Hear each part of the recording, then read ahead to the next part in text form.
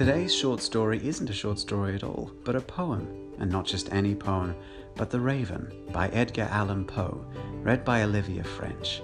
Enjoy. The Raven by Edgar Allan Poe.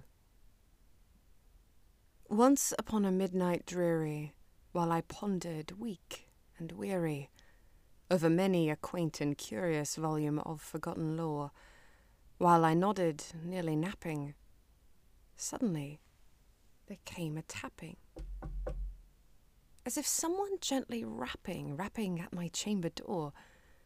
"'Tis some visitor," I muttered, tapping at my chamber door. Only this, and nothing more. Distinctly I remember, it was in the bleak December, and each separate dying ember wrought its ghost upon the floor. Eagerly I wished the morrow. Vainly I had sought to borrow from my books surcease of sorrow. Sorrow for the lost Lenore, for the rare and radiant maiden whom the angels named Lenore, nameless here, forevermore.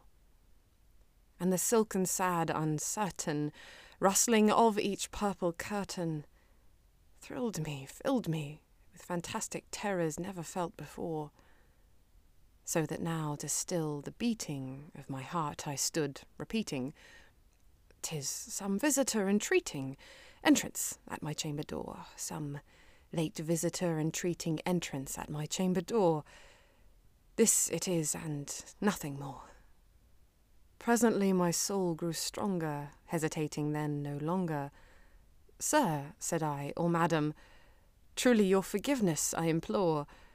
But the fact is I was napping, and so gently you came rapping, and so faintly you came tapping at my chamber door, that I scarce was sure I heard you. Here I opened wide the door. Darkness there, and nothing more.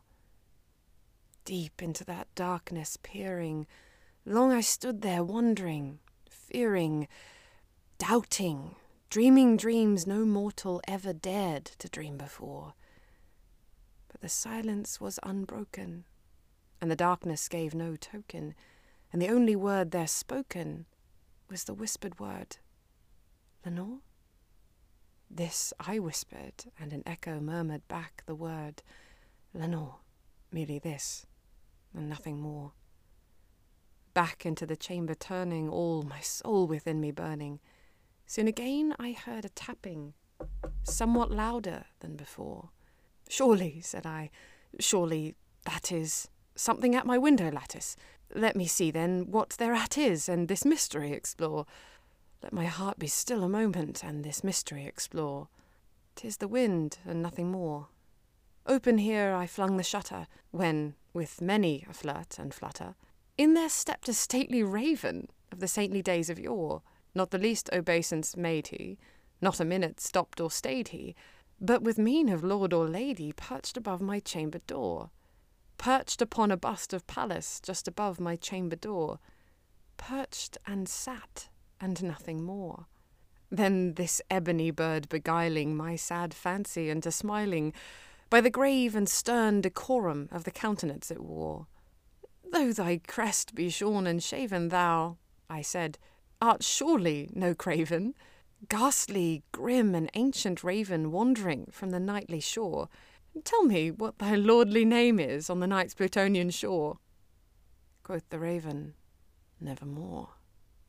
Much I marvelled this ungainly fowl to hear discourse so plainly, though its answer little meaning, little relevancy bore. For we cannot help agreeing that no living human being ever yet was blessed with seeing bird above his chamber door, bird or beast above the sculptured bust above his chamber door, with such a name as Nevermore. But the raven, sitting lonely on the placid bust, spoke only that one word, as if his soul in that one word he did outpour. Nothing further than he uttered, not a feather then he fluttered, till I scarcely more than muttered, "Other friends have flown before. On the morrow he will leave me, as my hopes have flown before." Then the bird said, "Nevermore."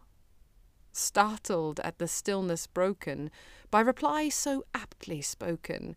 Doubtless, said I, what it utters is its only stock and store, caught from some unhappy master, whom unmerciful disaster followed fast and followed faster, till his songs one burden bore, till the dirges of his hopes that melancholy burden bore, of never, nevermore.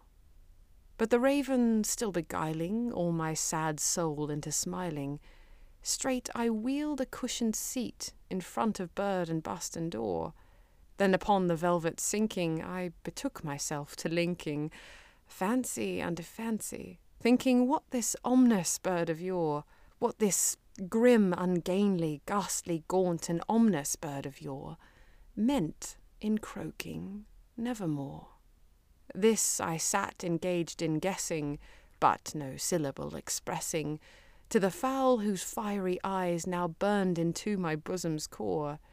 This and more I sat divining, with my head at ease reclining, on the cushion's velvet lining, that the lamplight gloated o'er, but whose velvet violet lining, with the lamplight gloating o'er, she shall press. Ah, nevermore. Then methought the air grew denser, perfumed from an unseen censer, swung by seraphim whose footfalls tinkled on the tufted floor. Wretch, I cried, thy God hath lent thee, by these angels he hath sent thee, respite and nepenthe from my memories of Lenore. Quaff, oh quaff this kind nepenthe, and forget this lost Lenore. Quoth the raven, nevermore.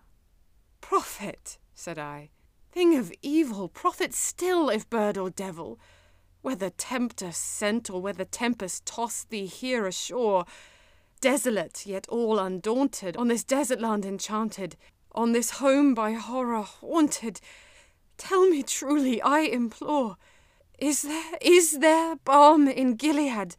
Tell me, I implore. Quoth the raven, nevermore. Prophet, said I, thing of evil, prophet still, if bird or devil, by the heaven that bends above us, by the God we both adore, tell this soul with sorrow laden, if within the distant Aidenn it shall clasp a sainted maiden, whom the angels named Lenore, clasp a rare and radiant maiden, whom the angels named Lenore. Quoth the raven, nevermore. Be that word our sign of parting, bird or fiend, I shrieked upstarting. Get thee back into the tempest and the night's Plutonian shore. Leave no black plume as token of that lie thy soul hath spoken. Leave my loneliness unbroken. Quit the bust above my door. Take thy beak from out my heart, and thy form from off my door. Quoth the raven, nevermore. And the raven, never flitting, still is sitting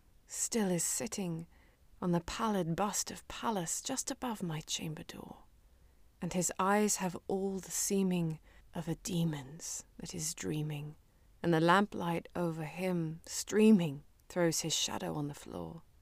And my soul from out that shadow that lies floating on the floor shall be lifted nevermore.